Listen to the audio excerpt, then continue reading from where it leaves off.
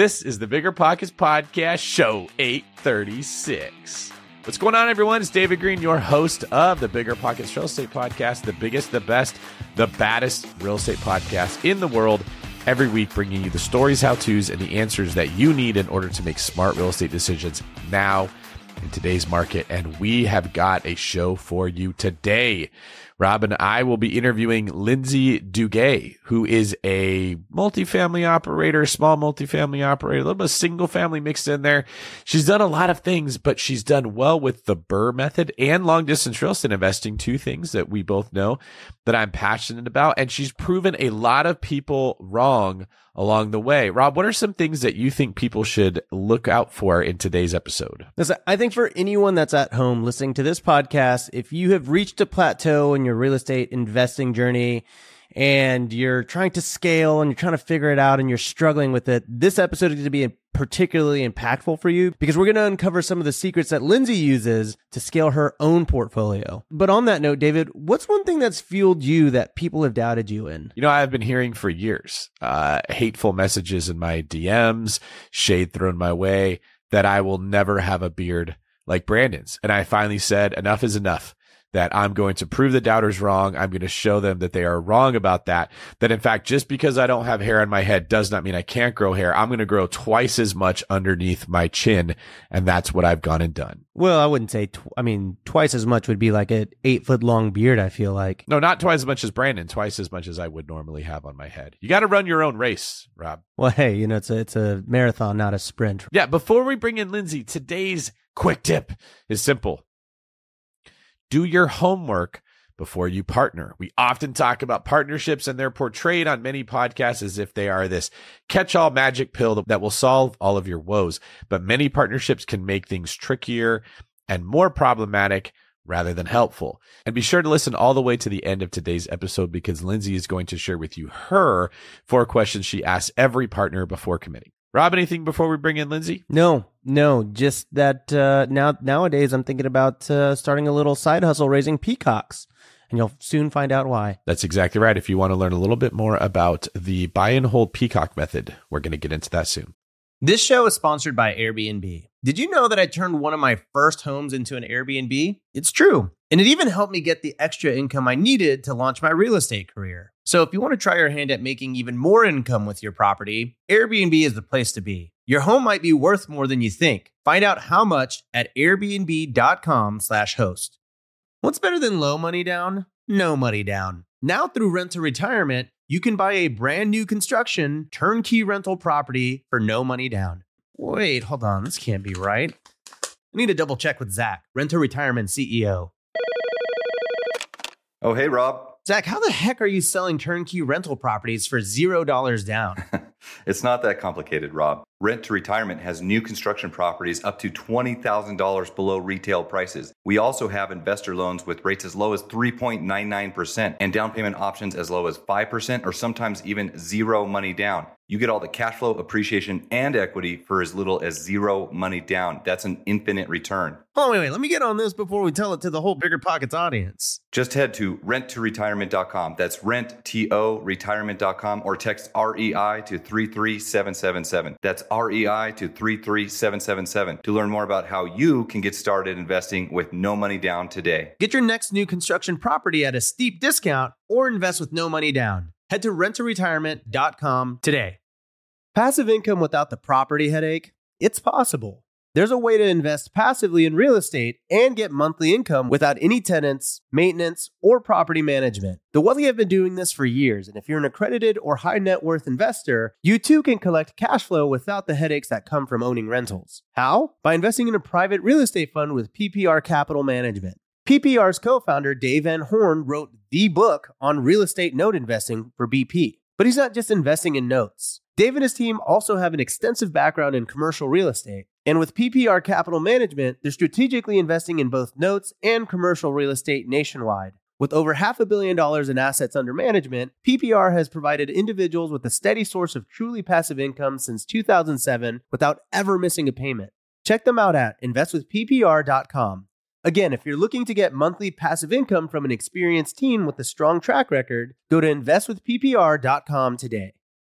Lindsey Duguet, welcome to the Bigger Pockets podcast. How are you today? I'm excellent. How about yourself? Excellent. I can't quite say I'm that good. I clearly am the number 2 in this equation, but I'm doing pretty good. Rob, how are you? I'm doing really good. I got 10,000 steps in and we're only halfway through the day. So, I mean, there's many more steps to come. Oh, you're not going to become one of those people, are you? That counts that as a workout. I track it a lot. I just need to know. Tracking is fine, but is it a substitute for your workout? Well, it's a pillar of wealth. I'll tell you that. There's nothing against the Fitbit people. I just don't like it when people don't exercise, but they say they did by counting their steps. Steps are not bad. They got that circle check, yeah. I did work out at 5:40 in the morning. Yeah, that counts, right? I don't know. I'm not a fitness expert, obviously, but walking is a pretty efficient movement that human beings are pretty good at doing. Like doing something hard, I think counts as exercise, but that is neither here nor there. Speaking of hard things, Lindsey, you've done a lot of hard things and you are very financially fit, much like Rob's physical fitness. And I'm excited to get into your story today. A little background for everybody who's listening. 476 units across 18 properties, and you'll be crossing the 500 mark in just a few weeks. Congratulations on that. Fingers crossed. That's right. That's a big landmark. Yeah. Yeah, it didn't close yet, so.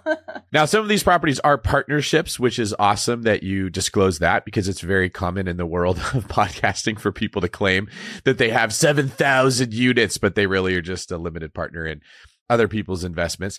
You've got a mix of single family, duplex, fourplex, 10plex, all of the plexes, including large multifamily with 212 units. You live in Pennsylvania, where you also invest, as well as Indiana, Chicago, and South Carolina, Kansas City, and Springfield, Missouri. We got a long distance investor in the house here. But not the West Coast yet. Haven't made it over there. So it's all East Coast. And you've been doing this for the last 5 years. If 500 units in 5 years sounds unattainable, I get it. But we're going to be focusing on the early days of Lindsey's investing and break down how she paved the way to get from there to here so you can too. And a fun fact, Lindsey raises peacocks. Right. I'm a crazy person. That is for sure. Do you own them or do you raise them? Do you train them for other people? Wait, yeah, they don't do any tricks for me, but I grew up on a horse farm, and full disclosure now, I live in a neighborhood. It's at the end of the cul-de-sac. Thank God we don't have any HOE fees or I 100% would get kicked out. But a couple of years ago, I missed having some of my fun little animal friends, and one of the other physicians that I work with said, hey, do you want to raise or try to hatch some peacock eggs? I said, yeah, absolutely. Sounds fantastic. So 5 years later, here we are doing it every single summer. So yeah, my neighbors, I'm sure they love hearing them and seeing them. Did you feel like Khaleesi from Game of Thrones holding your peacock eggs? Yeah, I didn't step out of any fire, so I'm not that cool. Nothing like that? No. But did you have the moment where you felt like it? Like for Halloween, maybe you dressed up that way, you've got the blonde hair, you held the eggs? No, but I don't have a Halloween costume yet for October, so I think that's a good idea. Yeah, you could like change your Instagram name to like Breaker of Chains, the Conqueror, Mother of Peacocks, like have that really long title. Passive Peacocks. I don't know, something to real estate investing related. Before we get into your backstory, tell us in one quick sentence, what's working for you in real estate right now? Conservative underwriting is definitely key for us right now. Times are a little bit different now than when we started 5 years ago. It's a little bit easier and you had more of a buffer than you do right now. That is such a good point. And this is something that doesn't get talked about a lot. It is not, how do I want to put this? Like when it comes to real estate investing, there's always going to be some art to the science. So the last 5 years of multifamily investing, really any type of properties that were based on commercial lending, there's a formula that we use, and it's basically your NOI and the cap rate. Combination of those two things create value. Well, nobody saw interest rates tripling or right like that fast. And that has a massive impact on the cap rate. And even if you did everything right as an operator, you could have doubled your NOI and you could still get stuck with these interest rates increasing. And to be fair, I don't know how much I blame some of these operators that did a great job and they still ran into problems because when they have to refinance their property that doesn't debt service anymore at today's rates, or when they go to sell it to somebody else, there's less people that want to buy it. And those that are going to buy it, they can't pay as much because of this cap rate problem. So I say all that to say that conservative underwriting can be a win. And many people that did not buy in the last 5 years that felt like, oh man, like I'm not taking action. I know all this stuff, but I'm just nervous. What if rates go up? Some of those people are looking pretty smart. And the ones that did buy in the last 5 years are probably feeling really good if they paid more to get like a 10-year fixed rate, not the three-year balloons that some people took out. So I appreciate you saying conservative underwriting is working for you right now, because that doesn't get glamorized. We are always like, what did you acquire? How many units did you get? Here's a picture of me signing my documents on Instagram. Everybody gets to see it, right? But you don't see a lot of people say, here's a picture of me taking a haircut on this property because rates skyrocketed on me. Yeah, we're definitely not closing as much as we had been, but the ones we are, we're very confident in. They're little cash cows, so that's good. Now, one of the things I hear a lot of other multifamily operators, commercial operators talking about is that the cash flow itself is incredibly hard to find. They're focusing on value add or rent growth. Are you finding something that you feel like is cash flowing right out the gate year one? So everything we're buying there's a degree of cash flow to it, unless we're getting a few of these off-market ones where they're complete renovations, where we can talk about some of the ones that we bought before where there's literally like grass growing in the front living room and everything like that. But we're really trying to get cash flow from day one with still having value add that we can go in and then refinance and still pull out the majority, if not all of our money. Okay, well, that's good news for you, Rob, because you got that grass growing on the top of your head. Apparently it grows in more places than just front lawns. Oh, I give my whole family haircuts, so yeah, I can come over. I'll give you one too. Will you be at BPCon? I'll wait to cut it. No, not. But so not only are you a barber, but you are also a doctor. And that wasn't the expectation that your parents had for you growing up. What did they say when you told them that you wanted to become a doctor? Yeah, for all intents and purposes, I shouldn't be a doctor. I definitely shouldn't be a doctor who is doing real estate investing, and definitely not a doctor doing real estate investing with peacocks in my garage. But I grew up in a very small town. I was the first person in my entire family to go to college. Nobody invested. My parents absolutely thought I was going to lose all my money when I first said that I was going to go into real estate investing. So my mom, she was very happy that I went to college. God bless her, love her so much. But when I said, hey, I think I want to go become a physician, she's like, that's a lot of work. That's a lot of time. That's a lot of money. Why don't you, be a nurse? Your cousin's an LPN. She makes a nice amount of money. So there was definitely some dissuasion from my own family members to become a physician. I still have one of my birthday cards from my dad. He's a man of few words, but when he speaks, you listen to him. He speaks volumes, and I have it up in my office actually. And he said, don't listen to the negativity. You can do anything you want and you'll be good at it. So I still look at that quote to this day. So I figured, I have the grit, I have the determination, I can become a physician. So I went for it. You didn't ask where was this when I was in pre-med and you were telling me not to do it? Yeah. Yeah, I had a similar experience. My dad actually said you're not going to be a cop. You'll never make it. You're not tough enough, which is crazy. I don't know where that often comes from. I know that the people that are naysayers don't often mean to be as discouraging as they can be.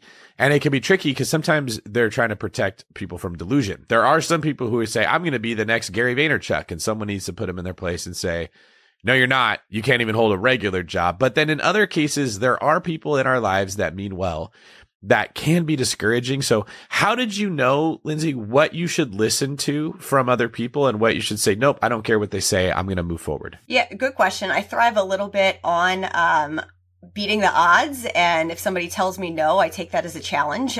Whether that's, you probably can't become a doctor. Well, I'll prove you wrong. That was a long 11-year challenge to get to that point. But, similar to real estate, when I first started, the very first broker I spoke to said, I don't have time for you. And that was a big challenge to me to keep going forward and prove them wrong too. So I like a good challenge. Yeah. So speaking about challenges, what was your upbringing like? Did you have challenges when you were a child you had to overcome as well? Yeah, like I said, I was the first person to go to college in my whole family. It's not like we were poor, but we certainly lived in more of a scarcity mindset instead of an abundance. Nobody taught me about investing, stocks or otherwise. My mom literally has $30,000 in her entire retirement fund right now. So it's not like I grew up, with a silver spoon or anything like that. So, I mentioned I grew up on a horse farm. There were no neighbors around me. I really was a friend to all the animals and everything like that. So I did a lot of reading. I love to learn, obviously, or wouldn't have spent 11 years becoming a physician. So, I spent a lot of time reading and learning. Sure. And so, I mean, you go on to become a doctor, right? This is a huge feat. Congratulations, by the way. And tell us about what it was like working as a doctor in your early days. Yeah. So it's a long road. You go to college for 4 years, medical school for 4 years, and then depending on what specialty you want to go into, it's another 3 to 7 years of training and residency. So yeah, it's a lot. It's a long time. It's not a small thing to want to do. So, in residency, you're working 80 hours a week. It's an average of $65,000 for salary. So when you break that down, it's like $16 an hour as a physician. And my specialty is emergency medicine and trauma. I'm surrounded by people who didn't think they were going to end up in the ER. You never wake up thinking you're going to be in a car accident, have a heart attack or a stroke or anything like that. So I realized, okay, if I am not going to work and putting in these hours, I'm not getting paid. And when I was in residency, my husband and I had our first kid. He's 6.5 now.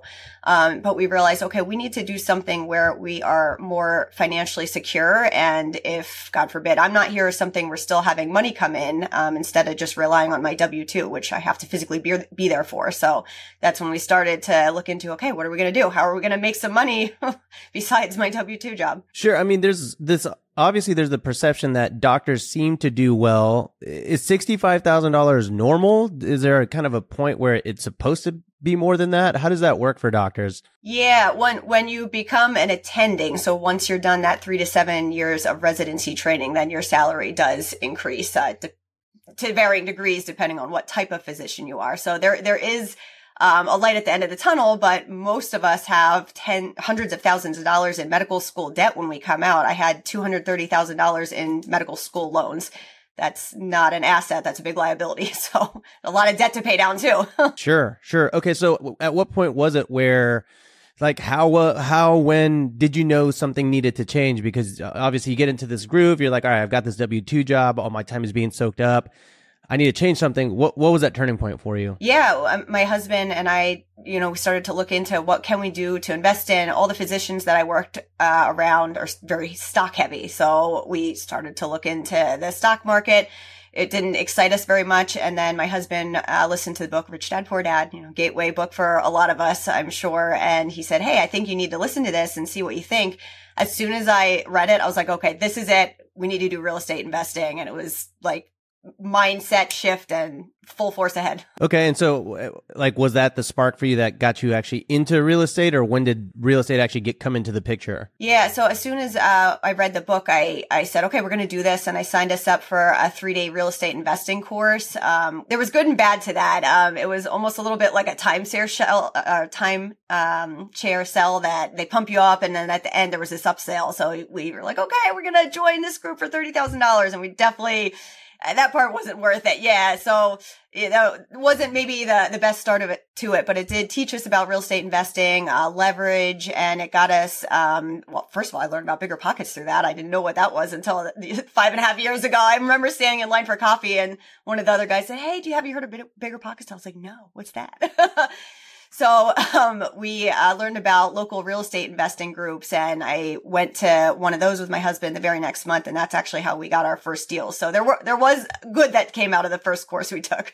Okay. And so is it sort of like you're all in, you want to go into like buying properties, investing? Is it more you want to be a realtor? Like what exactly did you want to get started in when you were like, all right, I know I want to be in this career? Yeah. So just like in medicine, we have this saying, you don't know what you don't know. So I at first thought I was going to be a wholesaler. I was like, oh, okay, that sounds okay. I can find these properties and then I can sell them to somebody else.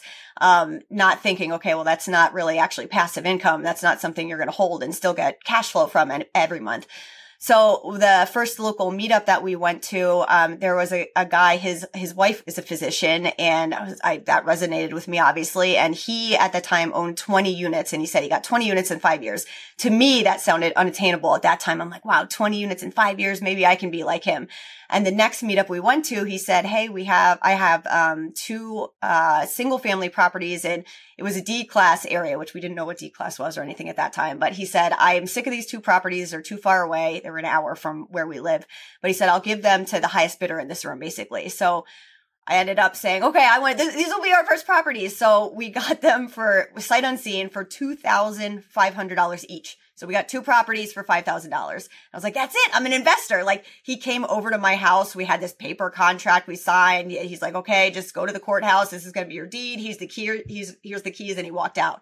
So I remember we had a bottle of Corbel champagne. My husband and I popped it. We're like, yeah, we're real estate investors. This is before we even went to see the properties. So I'll sell this to the highest bidder in the room. In a local real estate meetup. Yep. So, yep. That is a ballsy move on their part. Yeah, it created some FOMO in the room. 100%. Yeah. And of course, you're targeting people who don't know anything about investing. So that's right.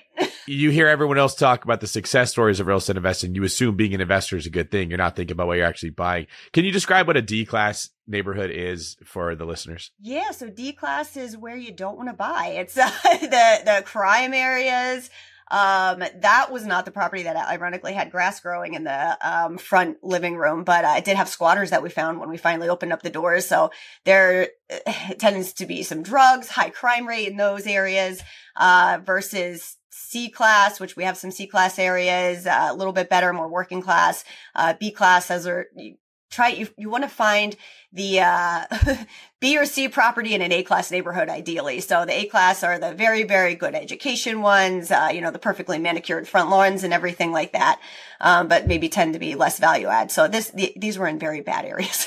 Yeah. So you foreshadow a little bit here. You buy 2 properties for $2,500 each. Yep, $5,000 total for 2 properties. And then they appreciated greatly and provided insane cash flow, right? Oh yeah, we walked in. They were perfect. We didn't have to do any rehab. No, not at all. So yeah, we walked in. He, first of all, we didn't ask because again, you don't know what you don't know. And he neglected to, give us full disclosure that he was behind on a lot of taxes. There were squatters in one of the houses, which he tried to remove. So he cut all the pipes. And that did not dissuade them to stop living there. So when we walked in, there were urine bottles all over the house. It was a mess to say the least. Let me ask you a question. Looking back in hindsight, how much would he have had to pay you to take these over to make it worth it? Yeah, it would have been a hard pass, knowing what we know now. Yeah. But I mean, was there a number like $100,000 would have been worth it or $500,000? So, $100,000. Yeah, I would have taken him for $100,000. Yeah, and that's just a thing that never gets talked about, right? Like you bought a job, basically. Yeah, we bought a job. We learned a lot. We Googled local contractors, and we found a guy, and we paid him up front. So that was a really wise thing to do with no contract. So yeah, lots of good things. He still has every mistake we all made in the very beginning hit you on the same deal. Yeah, so many mistakes. Okay. So you learned some lessons here. You said you don't know what you don't know. What would you say some of the questions should have been? Like, what were some of the questions that you wish you could have go back and ask to help avoid this? Yeah. I think we asked 0 questions basically, other than where are the properties. So really just any question. So any questions to start. But yeah, I mean, I definitely would have asked, do you currently have anyone in there? What are the rents? All the things that you should be underwriting for, right? What's the property taxes? What's the insurance you're paying for? Are you up to date on taxes? So all the questions. Sure. Let me ask you this. In that exact moment, you buy these houses. What did you think was going to happen? Were you like thinking, oh, I'm going to buy these houses, I'm going to rent them out, and I'm going to cash flow? Or was it sort of like, yeah, let's buy it. And yeah, I know real estate is good. Let's just figure it out. Like what was the actual mindset there? Our mindset was knowing that this was going to be some learning properties. I mean, $5,000 isn't nothing, but it's not huge. It wasn't going to break our bank account at that time. So we took them as some learning opportunities. We learned more than we thought we were going to have to, but we did buy them. We did end up getting them fixed. We did a lot of the work ourselves. I joke that my husband's from France. He moved to the US 13 years ago. And I joke that when he moved here, he was the fancy French guy who couldn't even change a light bulb. And now the poor guy knows how to rehab everything. He changed an entire sewer line on one of these properties. So we ended up rehabbing them. We did the Burr method here, if anybody's heard of that, David Green. And we pulled out over 100% of our money on the properties. So we owned those for 5 years, actually. We just sold them 6 months ago. And we had bought them for $2,500 each. The one unit we put $15,000 into, and the other unit we put $20,000 into because they were an absolute mess. But we ended up selling them for $60,000 and $70,000 each in the spring. As well as parts of your soul. Parts of it, yeah. But we can never get some of that back. I had a nail go through my knee when I was taking the carpet off of the stairs on the one property, trying to learn how to. When you sold that property, certainly there must have been some aspect of like, wow, I'm really letting go like my first set of bad memories that shaped me, who shaped who I am today. Or were you like, hell yeah, get these things out of here? Yeah, it was a combination of both, because even though we had a really rough start, once they were rehabbed and we ended up getting some good tenants in there, they were cash flowing $400 to $500 per unit. So, and we had bought a duplex in the town a month after we got the first. So we were really rehabbing 4 at the same time. But all of them were cash flowing very well despite being in a bad neighborhood. Yeah. You might think you want real estate, but that's not true. What you really want is passive income. With new investors struggling to find deals or get enough money to buy them and veteran landlords tired of the constant tenant phone calls, is there a better alternative? Actually, there is. Short notes from Connect Invest. Connect Invest is an online investing platform that allows you to easily participate in passive real estate investing, and all you need is $500 to start. Short Notes collectively funds a diversified portfolio of commercial and residential real estate projects across acquisition, construction, and development phases. You'll earn a fixed monthly income without the hassle of owning or managing real estate. Head to connectinvest.com/BP to create your account. Fund your digital wallet with at least $500. Select from 6, 12, and 24-month short notes with annualized return rates up to 9%. Then sit back and let your monthly returns roll in. Join today by visiting connectinvest.com/BP. Connectinvest.com/BP. This show is sponsored by Airbnb. Did you know that a long time ago, before I ever started my real estate business, I turned one of my first primary residences into an Airbnb? And that's the extra income that I needed from Airbnb that gave me the confidence to go out and work for myself and eventually quit my 9-to-5 job. And now I have dozens of Airbnbs all over the country. I've even partnered up with the old David Green on a recent property in Scottsdale to take our portfolio to the next level. And of course, we host it on Airbnb. But you don't need to be a full-time real estate investor to start on Airbnb. As a matter of fact, I was self-managing 10 properties while working my 9-to-5 job, so I know anybody can do it. Think about it this way. You're looking for extra income and going on a vacation. Wouldn't it be great to rent out your space and let your property pay for itself while you're gone? I did this one time. I pitched my wife and my roommate, because we were house hacking, on the idea of renting out our home, and it paid for all of our expenses on a trip to Mexico City. So go and give it a try. It might just change your life, just like it did mine. And I really do mean that. Your home might be worth more than you think. Find out how much at airbnb.com/host. You're ready to open a business bank account for your new property. You know what that means? Coordinating a time between you, your co-founders, and your bank consultant. Waiting at the branch or waiting for hours on the support line. Who has time for that? With Relay, you can open a business bank account for your property 100% online from anywhere. Create up to 20 accounts to organize money by property or by categories like expenses, taxes, or investments. Effortlessly collaborate with role-specific access. That means giving your cleaner a debit card for cleaning supplies or your accountant read-only access to your transactions. Own multiple businesses? Relay lets you open unlimited accounts and access them all from one centralized login. Okay, I'm going off script here. That is cool. It's annoying that I have to log into 10 business accounts with my current bank. So go sign up for RelayFi, because that's a feature that I like. No monthly fees or minimums, and it takes just 10 minutes to sign up. Head on over to relayfi.com/biggerpockets for stress-free banking. You can join me because I'm heading on over there right now. I'm heading on over to relayfi.com/biggerpockets. Relay is a financial technology company, not a bank. Banking services provided by Thread Bank, member FDIC. The Relay Visa debit card is issued by Thread Bank pursuant to a license from Visa USA Inc. and may be used everywhere Visa debit cards are accepted.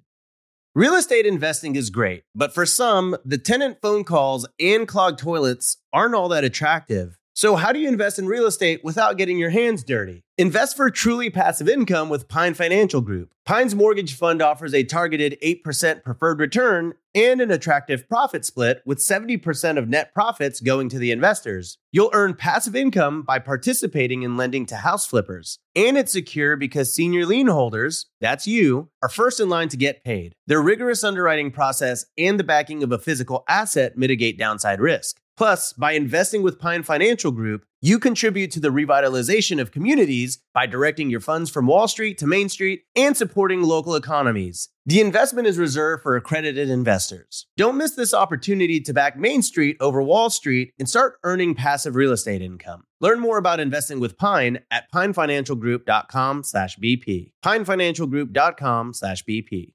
I always like to ask this, just out of curiosity, if you could go back to younger Dr. Duguet, do you wish you could have avoided these houses, or are you happy that you went through that journey? Because obviously you've gone on to do like a pretty amazing thing with your portfolio. Yeah, I joke about how bad they are, but we did learn a lot, and I don't think we would have some of the same grit and determination if we hadn't gotten through all of those landmines and troubles that we had with those first properties. And we can help guide other people as well. I mean, they know how bad they are. They've seen the pictures on my social media and everything, so they're like, hey, I saw your bad properties. How did you get over this? So we did learn a lot, and we can teach now on some of those what not to do. Okay, so you buy these properties, you've sold them, or there's a little bit of a resolution there. How did you scale up from there? Yeah, so we had those first 4 that we acquired. We ended up doing the full burr on those. Then I started doing some direct mail campaigns, so handwritten letters, handwritten envelopes, sending them out.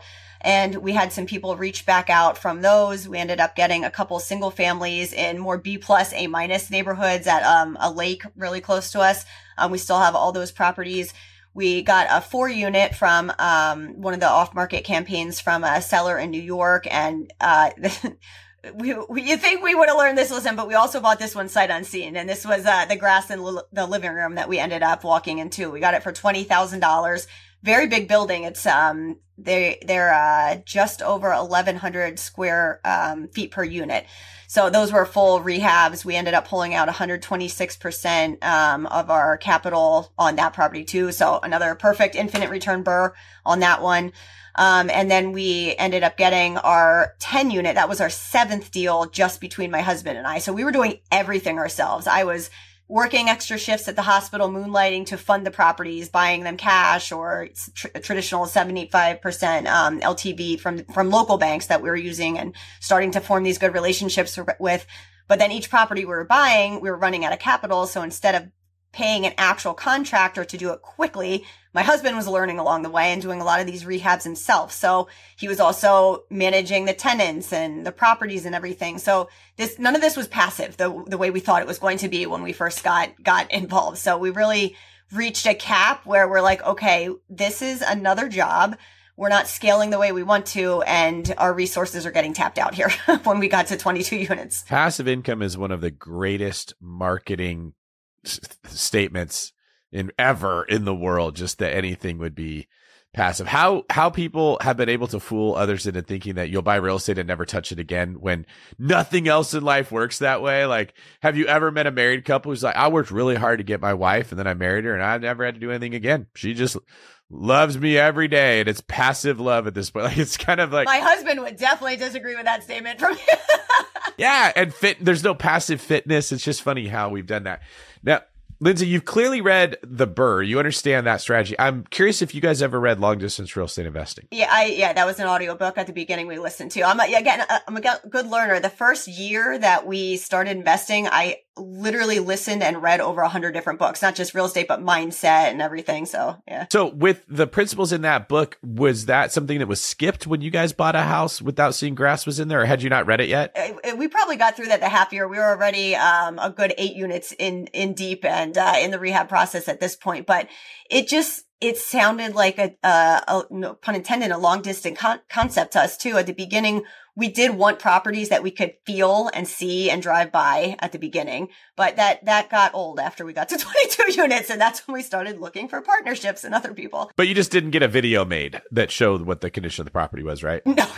Because there is a way to invest sight unseen. I do it all the time, but somebody has to see. It doesn't have to be us, right? So that's another learning lesson. We have JV deals where we have not set foot in the properties, but we own them. We're partners. We're very active in the JV deals, but yeah, we haven't physically set foot in them. Me too. I have lots of properties I've never been in, never seen before, but someone did, right? Somebody went through, took a video.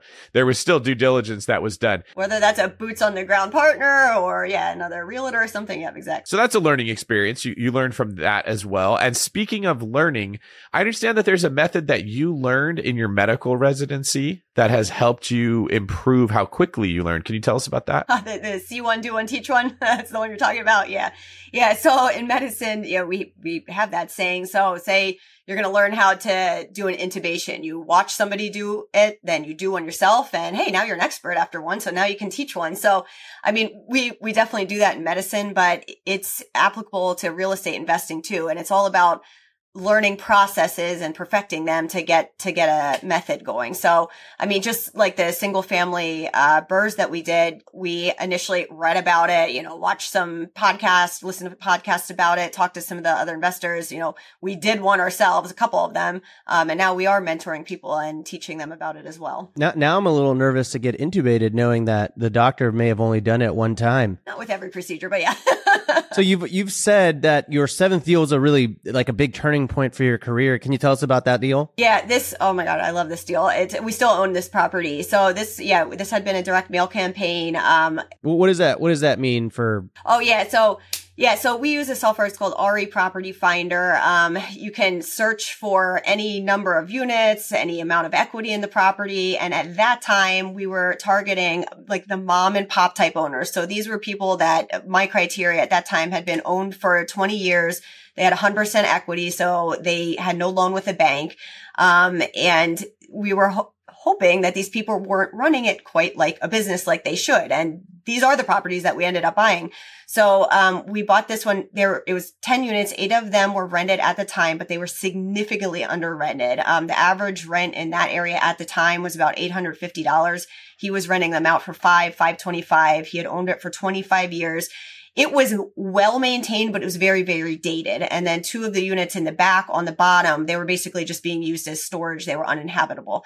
So we negotiated this down to $250,000. And then the bank financed the whole construction loan for the 2 units in the back. We learned a lot with this property too. My husband learned in this one that cockroaches can fly and that ceiling tiles can hold 13 pairs of dirty underwear too. It fell on his head when he was doing one of the rehabs on the properties. I don't know what that tenant had in mind, but we ended up rehabbing the units. We are now getting between $1,000 per unit and $1,200 per unit. So we over doubled the rent. It appraised for just under $800,000 when we did our refinance last August on this property, and we got 275% of our money out. And after the refi, we are still getting between $5 and $550 per unit cash flow. So it's these BRRRR principles that you're employing. You're just doing it in the commercial space, not residential. And I'll clarify what that is. When you BRRRR, basically the fundamentals here are you trying to buy it below market value. You're trying to add value to it. Once you've done that, or a combination of those two, you're going to refinance. Now, we typically describe this from a residential framework, where the way that you add value to it is by increasing its comparison to a better comp.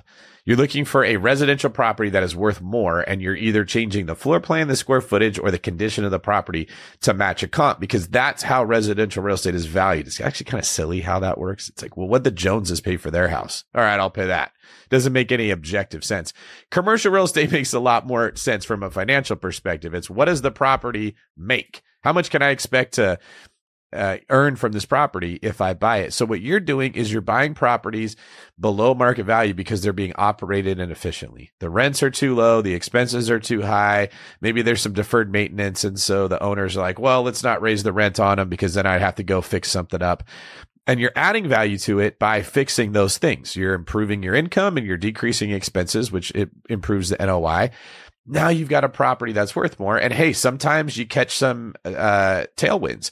Sometimes interest rates go down, cap rates go down. The property becomes worth more, just like in the residential space. Values have been going up as we printed a bunch of money. And so it made it easier to pull your money out of a BRRRR. The same thing has been happening in the commercial space. It's just as simple as residential real estate. You're just pulling on slightly different levers because commercial real estate's valued differently. That's exactly right. Yeah, we implemented what we did with the single families and the duplex, and we took it to the commercial 10 unit, and it worked wonderfully. Well, that's amazing. I want to go back a little bit because you said you got 275% of your money back.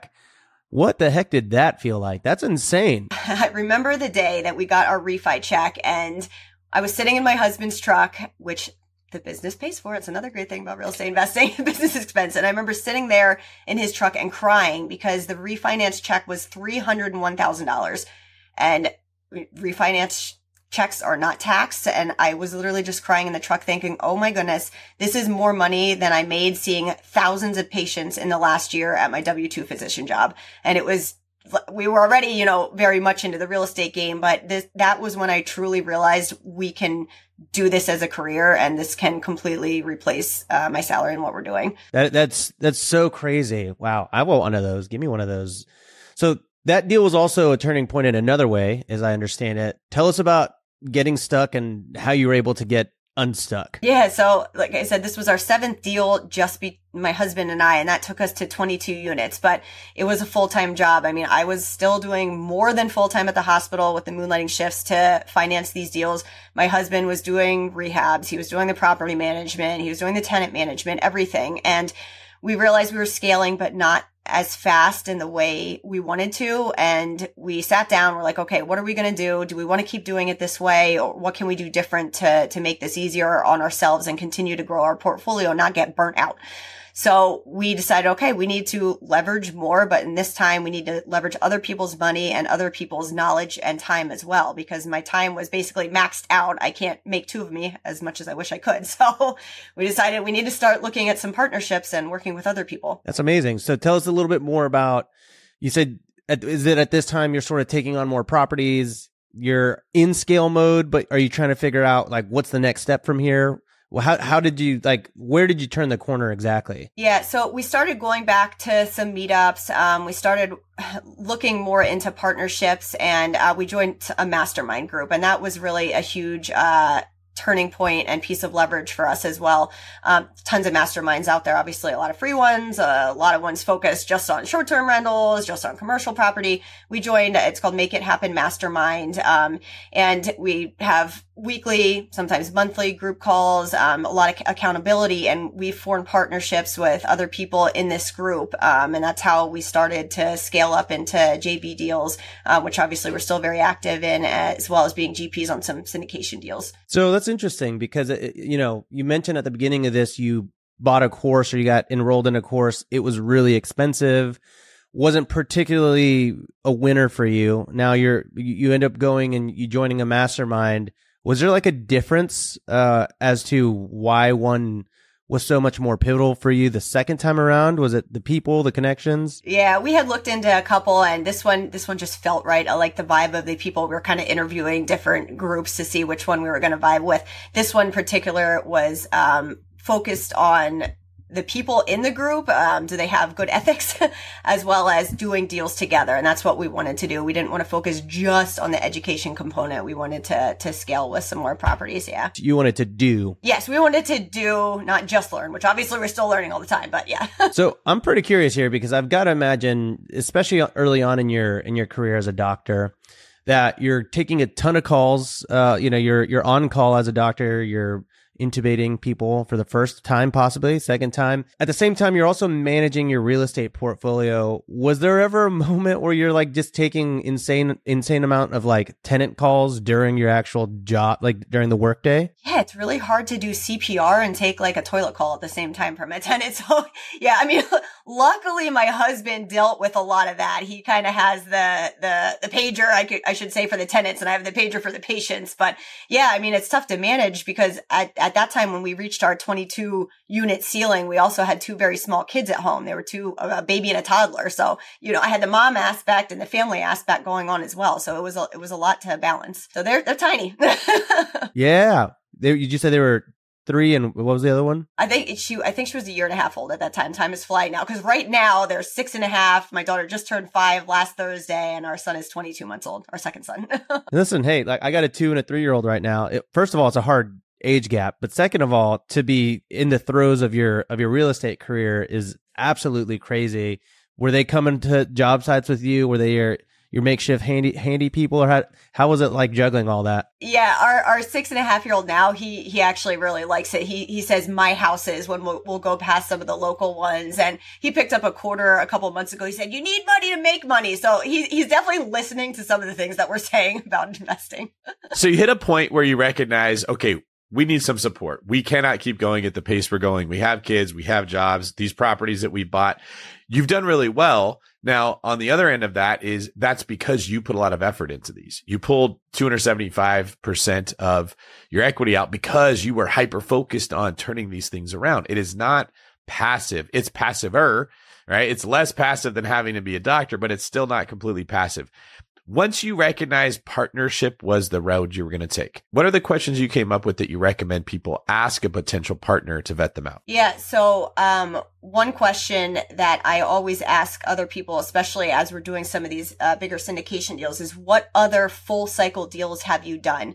It's one thing to say I closed X amount of properties, but if you closed a whole bunch of them in the last year, but you're running them poorly, it doesn't matter. Anybody can take a great deal and run it into the ground if you're not managing it properly. So I like to see what the other partners have done full cycle and full cycle well to make sure they can be good operators. So that's number one big question that I'm looking for in other partners. And why is it important to see full cycle? So just like in medicine, if you get into med school, yeah, it's a great feat to say, okay, I'm in med school to become a doctor, but that doesn't mean you are a doctor yet. You still have 4 more years of med school and residency. There's a lot of opportunities to fail until you actually can, be a practicing physician on your own.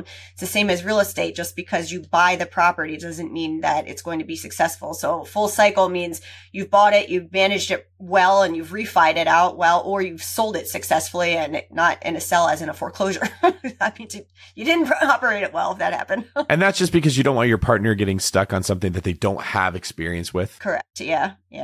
And some of the teams that reached out to me to see if I wanted to join, they were all brand new teams. They didn't have any experience. And syndication's a little bit of a dirty word right now too, because there are a lot of people with bridge debt that are getting into some financial trouble right now. And of course, those are the big ones that you're seing about on the news, and everybody thinks multifamily is bad now. Good point. Okay. What's the next thing that you'd ask someone to vet them out? I like to see, are they vertically integrated in their own company? And that's not something that's a deal breaker for me, but especially, some of the bigger deals that we're doing, if they have and successfully have their own property management company, that can save a lot of expenses. One of our properties in South Carolina, it's a 110 unit. We vertically integrated this summer, and the operating expenses have gone down significantly, which means our NOI has gone up a lot too. And can you just briefly explain, what does vertically integrated mean? Yeah. So having our own property management company, in the building and not using a third property management company, and doing that across, a couple of the properties that we own. Okay. Carry on. So, that's something that I like to see, but it's definitely not, necessary. Okay. And what's the next question you'd ask? Yeah. So another one, asking for their details of underwriting. Underwriting is, to me, one of the probably the most important thing that you need to have, in a successful real estate deal. Anybody can make numbers look good on paper, but that doesn't mean they're accurate. I cannot tell you how many times other people have come and presented a deal to me saying, hey, do you want to do a JV? Do you want to partner? Do you want to put some of your money into this? It's a great deal. The equity multiplier, you're going to double your money in 5 years. So I always say, okay, show me the underwriting. And my husband, he's a mechanical engineer by background, so he's very, very nitty gritty on the underwriting. And he'll start going through it, and he'll look up and see, okay, your taxes are not written down correctly. He talks to our insurance broker, and they've underestimated what the insurance is going to be by $10,000, $20,000 at some cases on some of the properties. There are many, many things that can go wrong, that if you're not doing your own due diligence and looking at how they're underwriting, the deal can go very poorly. Sometimes they're not putting in property management fees if they're using a third company. They're missing huge things that are really going to affect your property in a negative way, and you're not going to be making money on it if you're not underwriting well.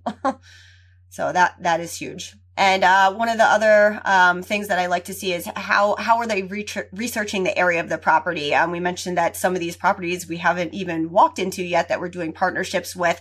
So are they really doing their market research? They might give us the operating memorandum or a piece of paper saying, okay, subjectively, they think that this is a great area because, our friends, our family's moving in, they're building a new gas station here. It's a really growing area, but that's just them thinking that. But then when you actually look into the numbers and the demographics, it's losing 2% year over year for the last 5 years of population growth. So I don't want to be investing in an area that is not increasing. So So mainly you need to be doing your due diligence, whether you are an active operator, whether you're a limited partner.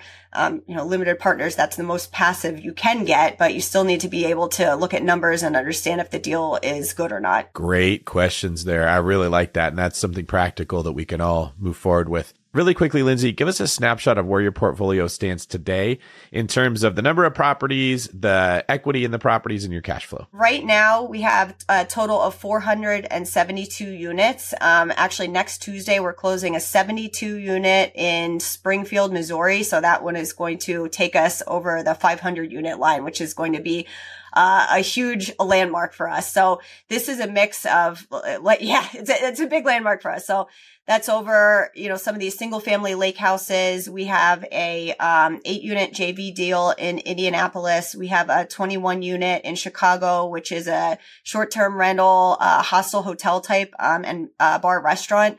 We have the 110 unit in South Carolina, 212 unit in Kansas City, the 72 unit that we're going to close. We have the 10 units and fourplexes around this area.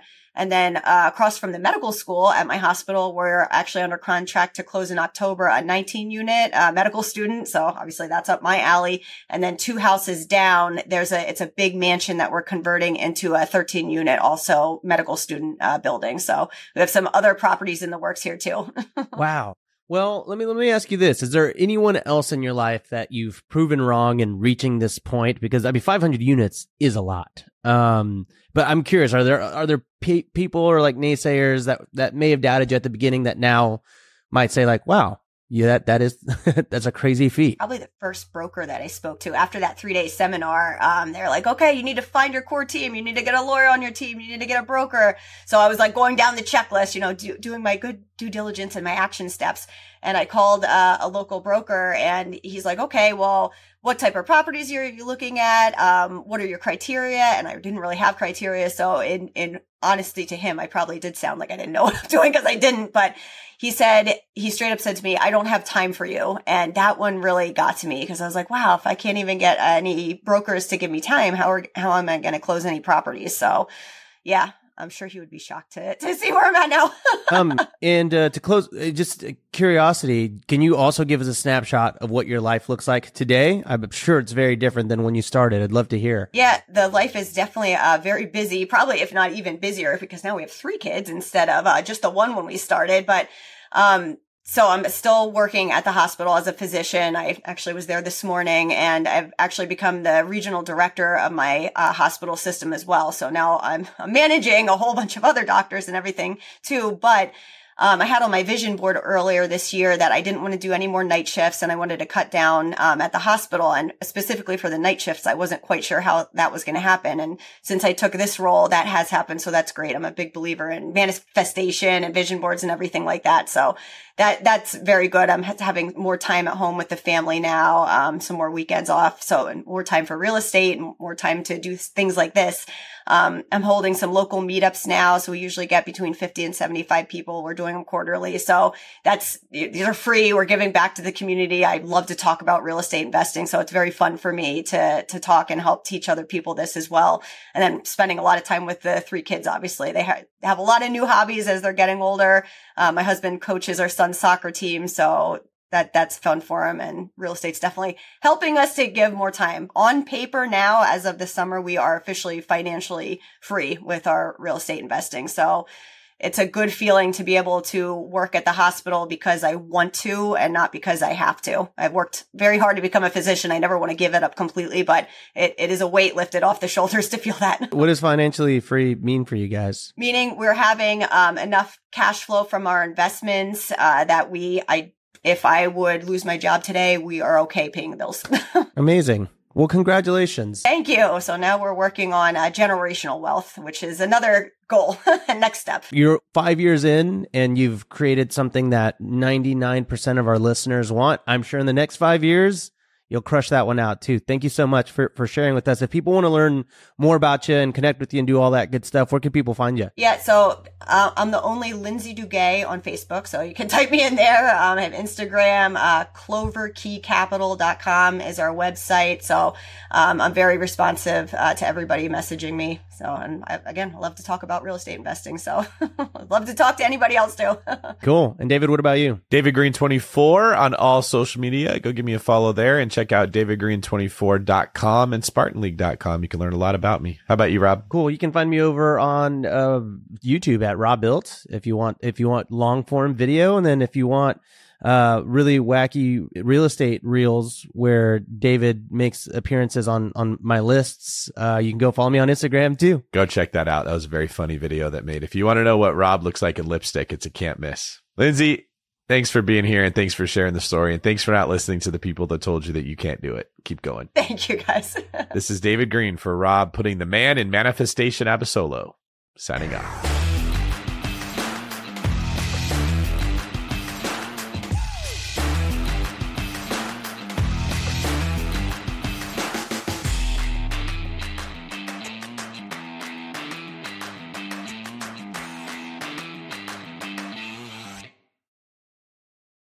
There's a reason small multifamily investing is so popular in the Bigger Pockets community. With just a 3.5% down payment, you can own up to 4 different units. Think about it. If you house hack and live in one of the units, you still have 3 different groups of tenants helping you pay down your mortgage every month, 4 kitchens and bathrooms you could renovate to increase your property value, 4 different Airbnbs, medium-term rentals, or other rental strategies that you can try in one property, all in just one transaction. Of course, the question is, where do you find a small multifamily property that you can actually afford? Which market and which deals are best for you? Once you close, how do you manage it, optimize it, keep scaling, and living your life without being tied down to 4 leaky toilets or 4 fussy tenants? All great questions, my friends. All to be answered in the upcoming Small Multifamily Bootcamp with Chris Lopez and Leica Devatha. So if you're serious about growing your portfolio with this highly efficient strategy, head to biggerpockets.com/4, FOUR, today and join us in the Small Multifamily Bootcamp. See you there.